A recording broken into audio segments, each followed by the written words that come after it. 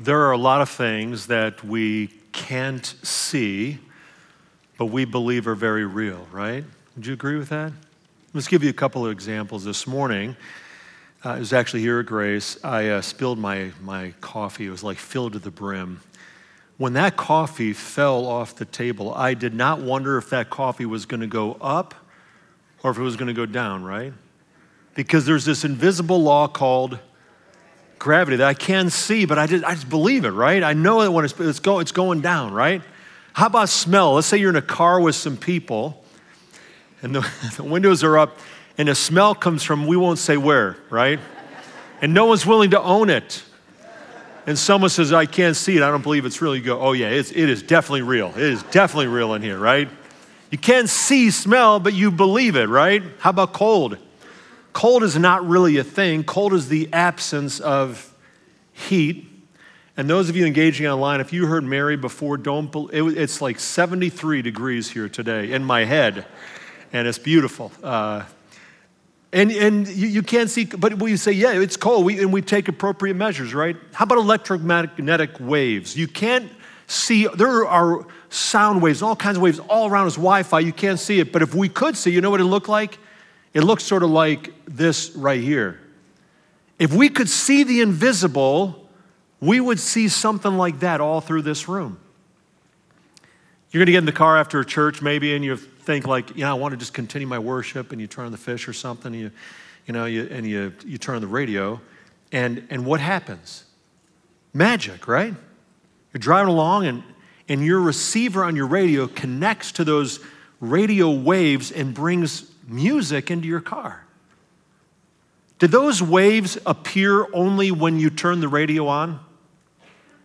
No, they're all around you, right? There's all this, you can't see it, but you believe it's real. So you don't turn on the radio questioning, like, I wonder if I'm going to connect with some radio waves today. We just know, right? We believe it because it happens so many times. Just because you can't see something doesn't mean it doesn't exist. We would all acknowledge that. And yet, I think for many, it's one of the key obstacles to faith, isn't it? That we'd say, if I could just see God, I've never seen Jesus, can't see the Father, can't see the Holy Spirit. And so I wrestle with, I just wonder, if I can, is he real? Just peeking ahead to the New Testament, remember when Jesus, he says to his followers after his resurrection, he says, blessed are those who haven't seen, and yet what? And yet they believe. What if we viewed the existence, the reality of God the same way that we view sound waves and gravity and smell and cold? Just because we can't see an invisible God doesn't mean he isn't real, right? The Bible actually acknowledges the challenge of this, the need for faith. And here's what we read in Hebrews chapter 11. Listen to what the author says. We're going to get to Psalm 139, but just for a second here. Faith shows the reality of what we hope for. It is the evidence, and there is evidence of things what? We cannot see. But there's evidence, but we can't see it. And it's impossible to please God without faith. Anyone who wants to come to him must believe that God exists and that he rewards those who sincerely seek him. Here's why faith, I really believe, is rational, intellectually credible. Just like we can't see radio waves, but we hear what? We hear the music. And just like you can't see cold, but you took extra measures today probably and said, I'm going to wear, a coat, except for my friends over here wore hoodies, they said, right? And just like you can't see smell, but on the way home today, if it's really pungent in your car, you might actually put the windows down for some fresh air. We may not be able to see God, but we see evidence, right? We see his fingerprints and all over nature around us. We see the power of God's working. I got an email this morning about this amazing healing, and I just said, wow, that could be coincidence, but it's amazing how many coincidences happen when people pray. Or you see a transformed life and you go, I never, ever would have expected that person to become who they are today. And you go, I don't know how to say it except it's God. I don't know. And that we can say, God, we can't see you, but we observe the evidence of who you are all over the place. Just because we can't see an invisible God doesn't mean he isn't real. So here's the question. What if God is actually everywhere we go? Like, what if he's more personal than sound waves? What if this God is really, really good, extraordinarily powerful, inviting us into a relationship with him all through the day, wanting us to interact with him through prayer and worship and to acknowledge his presence and his friendship, and who loves us more than any other person in this life could ever love us? What if that God is really with us wherever we go? That would be amazing, wouldn't it? Let's turn to Psalm 139. If you're not there already, we started this new series called Near last week, and here's what this psalm highlights: that Christianity at the core is a relationship, that Christianity is not a list of do's and don'ts. It's not just like guardrails for behavioral kind of modification. It's not a series of religious obligations. That it's all about, Christianity is all about the nearness of God. It's about a relationship with him. So last week we heard the testimony of Scripture, the first 6 verses, that God is El Roi. He is the God who what? Who sees. He sees everything. The fancy theological term for that is that God is omniscient. Omniscient. Would you say that one with me? Omniscient. He sees and knows everything. And there are no surprises to him. Not only that, the psalmist is going to go on here and tell us that God is omnipresent. And he starts with a rhetorical question. He's not trying to run away from God, but he's like, is there really any place I can go where God is not? Listen how he says it, verse 7. He says, where can I go from your spirit? Where can I flee from your presence? In other words, is there a place you can go where God is not already there in his grace and his power and his watchful care? And David, the writer here, is this powerful leader who's wealthy and famous and successful and recognized as, one of the standout leaders in the world of that era. And yet he recognizes his own limitations and he just acknowledges, God, you are so great. And David responds to his question, where could I ever go that God is not? He responds with 5 if statements. 5 if statements. See if you can pick them out, beginning in verse 8. He says this: if I go up to the heavens, you are there. If I make my bed in the depths, you are there. If I rise on the wings of the dawn, if I settle on the far side of the sea, even there your hand will guide me. Your right hand will hold me fast. If I say, surely the darkness will hide me, and the light become night around me, even the darkness will not be dark to you. The night will shine like the day, for darkness is as light to you. Let's pause right there. There's a logical progression here. And David looks at 3 sort of spheres where God is. He starts in verse 8 with the cosmos, the universe.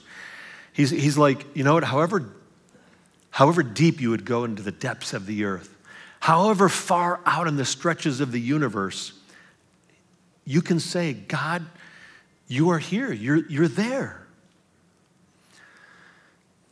In other words, you can never travel so far into the universe that you would find a place where God is not present. I mean, just ponder that and you just go, it sort of just makes your mind almost explode. I wonder if out in the universe, we might sense his power even more, his presence. It's been true of numerous astronauts. There was an interview this past summer with one of the astronauts, Jeffrey Williams, and he revealed how his experience of Earth from space strengthened his faith. And here's Here's what he writes. He says, there's this incredible pattern of color and beauty. This is from space looking back. And it invokes wonders. When asked about seeing the Grand Canyon and coral reefs from space, he completed 5 spacewalks, 4 missions, and set an American record for 534 total days in space. Now that's a business trip, isn't it? Which he said deepened his relationship with God. Williams said he captured about 500,000 photos, many of which he shared in his book, The Work of His Hands, a view of God's creation from space. He's from Wisconsin, and he said, I'm often asked if my work as a scientist is somehow in conflict with my faith. And he says this, to the contrary, many of the great scientists of the past, such as Johannes Kepler, Isaac Newton, and Robert Boyle, were also theologians. They were all convicted by the Scripture and driven by the Scripture in their calling as scientists. And they recognized and assumed a rationality in God's created order, that there was an ordering of things, and the illustrations of that are obvious. Williams is not the only astronaut to have this sense of God's presence in space. John Glenn, one of the first astronauts chosen by NASA, once said that while aboard the shuttle Discovery, he said this, to look out at this kind of creation out here and not believe in God is, to me, impossible. You might remember how Buzz Aldrin and Neil Armstrong made their lunar landing from the historic Apollo 11 mission. And on his return to Earth, Aldrin read aloud from Psalm 8, and here's what he read. When I look at the night sky, this is from Psalm 8, and I see the work of your fingers, God, the moon and the stars you set in place, what are mere mortals that you should think about them, human beings that you should care for them? To think that this amazing God, invisible yet everywhere, that if you were to go to the furthest stretches of the cosmos or to the depths of the earth, he's saying, that God who cares for you is there. He's there. Psalmist goes on and talks about east from west. Verse 9, if I rise on the wings of the dawn, if I settle on the far side of the sea, even there your hand will guide me, your right hand will hold me fast. The dawn would always be in what direction? In the east, right? And when he talks about the sea, S-E-A, he's talking about if you lived in that day, you're talking about the Mediterranean Sea, which was in the west. And so David, I wonder, I don't know where he wrote the psalm, but maybe, he was up in some balcony of his palace, and has this vision, this view of the horizon, and he's like, God, no matter where I go, as far to the east, as far to the west, God, you're there. You're there.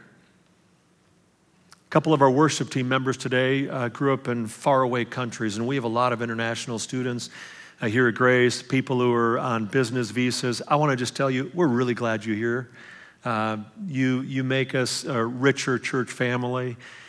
I'm sure there are times, my first year of study was in Europe, and it was not as big of a move. A lot of people spoke English in different places I'd go to, but I was 17 years old, and I remember there were times that, I felt very lonely. And, you miss the familiar, your family's thousands of miles away.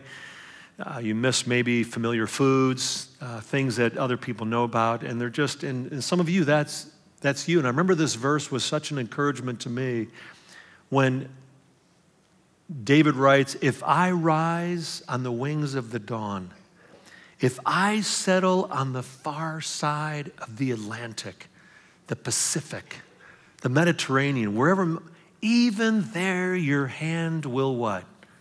Guide me. There's nowhere we can go, east or west, that God is not there. One more aspect of God's presence that David highlights, he goes from the heights of space to east and west, and then he sort of says, in my day, whatever time of day, whatever season of life, verse 11, if I say, surely the darkness will hide me and the light become night around me, even the darkness will not be dark to you, the night will shine like the day, for darkness is as light to you. Some of you have been on a cave tour, you go down to Mammoth Caverns or something, and they'll be like, all right, everyone stand still, and they turn off the lights, and you cannot see like a finger in front of your face, right? It is pitch black. And David's saying, even in that, God sees you. But not just when it's physically dark, when it feels like the lights have been turned off in your life. Some of you are there today, and you go, it just, my life right now. In an article 3 months ago, Irina Creek writes about growing up in the former Soviet Union, and she writes this, and she quotes this psalm. I want to just, she says, my family was burdened by alcoholism, landing my father in prison and often throwing my mother unconscious on the roadside. The night my mother walked away from us, all I remember is seeing my sister Katya searching for her through the dark window. Katya said she had this feeling deep in her chest that we would never see our mom again. And to this day, we don't know what happened to her. She never came back. Often, even as God's children, we face unanswered questions. I don't know why our mother never returned. I don't know how we survived those days of poverty and hunger. But before I knew him, God was already sustaining me through all of my unanswered questions. My sister and I were soon taken to an orphanage saturated in verbal and physical abuse. I remember thinking, is this how you treat children? One night, the cruelty got to the point where I decided that I hated my life. And that was when God met me. He saw my heart, even though I did not know God at the time. He nudged me to keep looking forward because all this pain would one day be in my past. God doesn't always pull us out of dark circumstances, but Psalm 139, verse 12 reminds us that even the darkness will not be dark to you. The night will shine like the day, for darkness is as light to you. God saw me in that dark place. He knew about my struggles, and by his strength, he allowed me to endure the suffering and step toward a brighter day.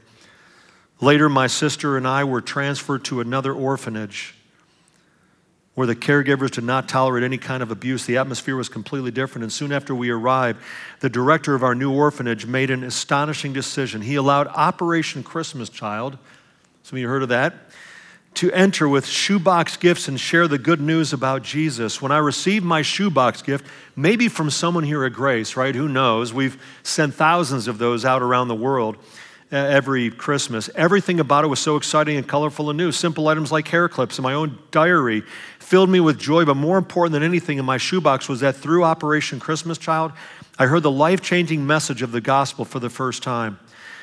They talked about a God whom we call our Father. They told us about Jesus who came from heaven to earth to rescue us. As an orphan, to me, that meant that God is the God of adoption. My dream all through my childhood was to be part of a loving family, and now God was inviting me into his royal family. It felt as if the light had finally won territory over the darkness in my life. I gave God my burdens. I gave my burdens to Jesus and began to faithfully pray and seek after his heart. The darkness could no longer stop the light from getting in.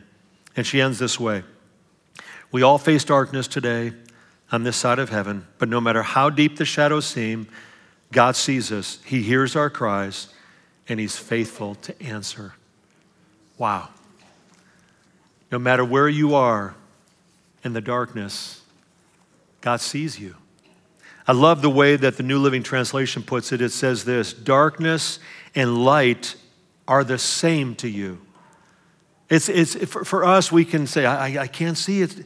For God, he sees us. No matter, the Lord sees everything you're going through. He feels your pain. He's full of compassion, and he invites us to turn to him. But here's the deal. We have to believe that God exists, right?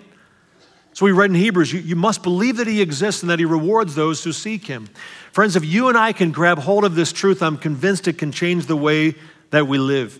Let's turn to one more passage, Genesis chapter 28.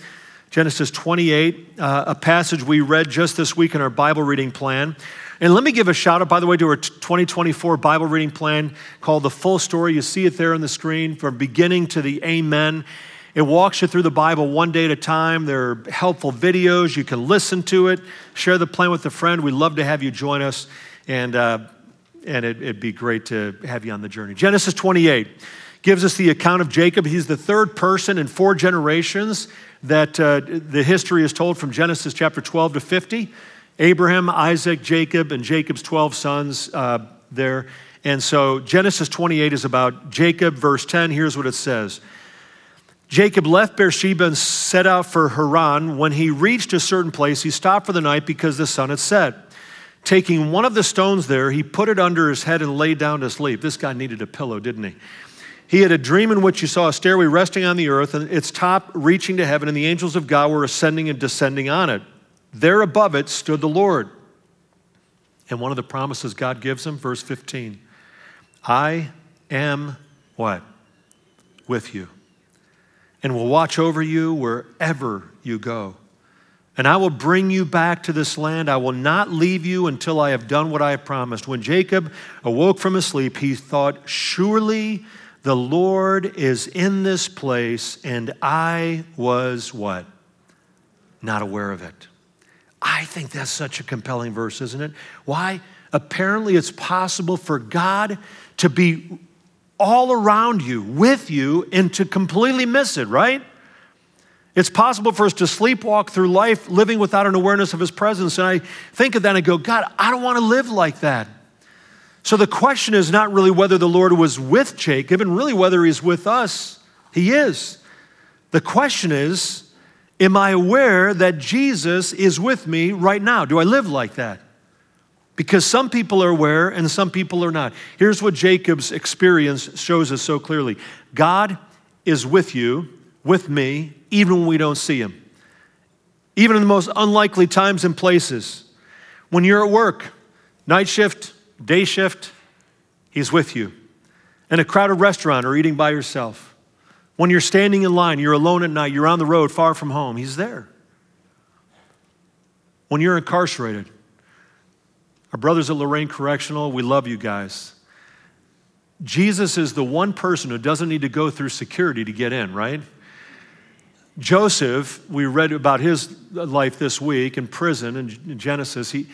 It says the Lord, when Joseph was in prison, the Lord was what? Was with him. He was with him. In the darkness of his, when you're encouraged and when you're down, when your family life is healthy and when you feel like it's completely dysfunctional, God is there. I want you to think of a place you're going to go this week. Maybe you have an appointment coming up or I don't know. Something at work. Might just be a routine of life at the dinner table or you're exercising. What if we said with Jacob, surely the Lord is in this place? Maybe we'd also say, and I was not aware of it. I want to be aware, don't you?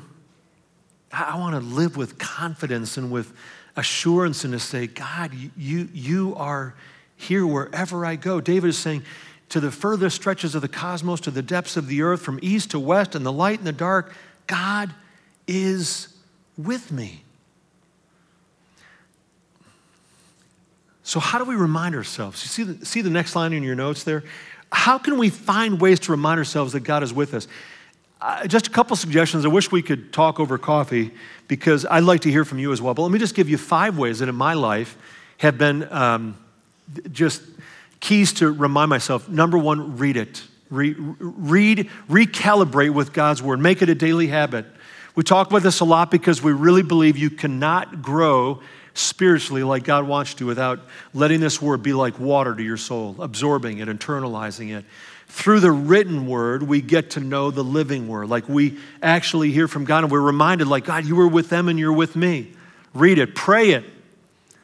See how many times this week, all through the day, that you can just send up what I like to call arrow prayers.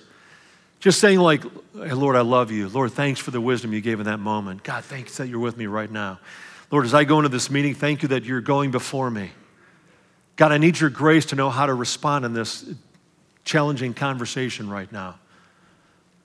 Lord, thank you that it doesn't matter whether things go my way or not in circumstances. I can know that you're here. Read it, pray it. And by the way, I think when you have an opportunity, pray out loud. For me, that helps me to focus. I do that most when I'm in the car, probably. And that's also where you'll find me singing my lungs out. And because the people probably driving alongside me are going, what is up with that guy over there, right? But nowadays, everyone's talking on their Bluetooth or whatever, and so talk out loud to God. Read it, pray it, declare it. State the truth of it each day. I found it helpful to have a visual reminder. I'm going to ask our ushers if they can get some cards here. But ushers, are you ready to go there? But we have a card that we printed off for all of you that just says this: Lord Jesus, you are with me right now. Surely the Lord is in the place. See the card right there. And just with the reminder, and if you guys can come right now, ushers, and distribute those. And it might be on your computer screen. It might be on the mirror of your bathroom. It could be on the dash of your car. It might be in at your workplace, wherever it may be. But that you just have this, that's right, Lord, you're with me right now. And by the way, we have such faithful ushers. These folks volunteer. Would you just express your appreciation of them? And thank you, guys. So declare it, and have that in front of you and just say, God, I want to believe this to be true. Next, reflect it. Reflect it to others around you. One of the things that's the culture of grace, and those of you engaging online, maybe you missed this, but when people are in the lobby or they're milling around or in the global grounds or wherever it may be, and guys at Lorraine Correctional, I see it with you as well, you'll just see people, all of a sudden you'll see them like an arm on a shoulder and they're just praying together. It's a reminder, we don't need to be at the front of a worship center. We can pray wherever we are. You might be in the hospital this week visiting someone. You might be with a friend on the phone. Whatever, say, hey, would it be okay if I just pray right now and just ask God to give you what you need in this moment? And it's a reminder to others. You're reflecting to other people. God is with you right now. And sometimes it's being the hands and feet of Jesus. We got a note from a guy this week. I'll just keep it anonymous, but he writes this. He says, I struggled with my faith during this season of illness, and I was encouraged by so many people at Grace, and he lists several. And then he says, many others encouraged me and helped me, listen to this, to see Jesus even through the dark times. It's often the people around us that are reflecting the presence of Jesus. He said, they helped me to see Jesus even through the dark times. My family and I are really grateful. Reflect it, and then sing it. Mary and I were saying that sometimes we sing because we believe. It's an overflow, and we're like, man, we're just singing, about whatever hymn or song. So other times we sing ourselves into saying, God, I know this is true, and I just don't sense it right now. And we sing ourselves to a point of belief. The Christian faith is all about the nearness of God. What if we told him as many times as we could this week, Lord Jesus, you are with me right now. Right now. How would that change the way that you respond to temptation? How might it increase the frequency of your prayers? How would it dial up the confidence level as you go through your daily life to know this God who is so great, extraordinarily powerful, who loves me more than I could ever comprehend, so wide, so high, so deep, so long, is the God who's with me right now. May it be, friends, that you and I, every day, practice the presence of God because he truly is near. Do you believe it? Let's thank him together. Lord Jesus, thank you again. With you there is no darkness that you cannot break through. Lord, there's no brokenness that you are unable somehow to redeem. Lord, there's nothing that you cannot use for our good and for your glory. So Lord, thank you. Thank you that the moment we trust in you, that you adopted us. You brought us into a family. And then you make these promises that you'll never leave us and that we become the house of the very living God. Lord, thank you. Thank you that this is true for today and for tomorrow. Lord, every day till you come again that you're going to be with us. We bless you and we love you. Remind us by your Spirit this week of this truth. In your name we pray. Amen. One of the things we said, we're going to sing it. Let's sing it together, okay? Let's sing this truth. Let's stand as we're led.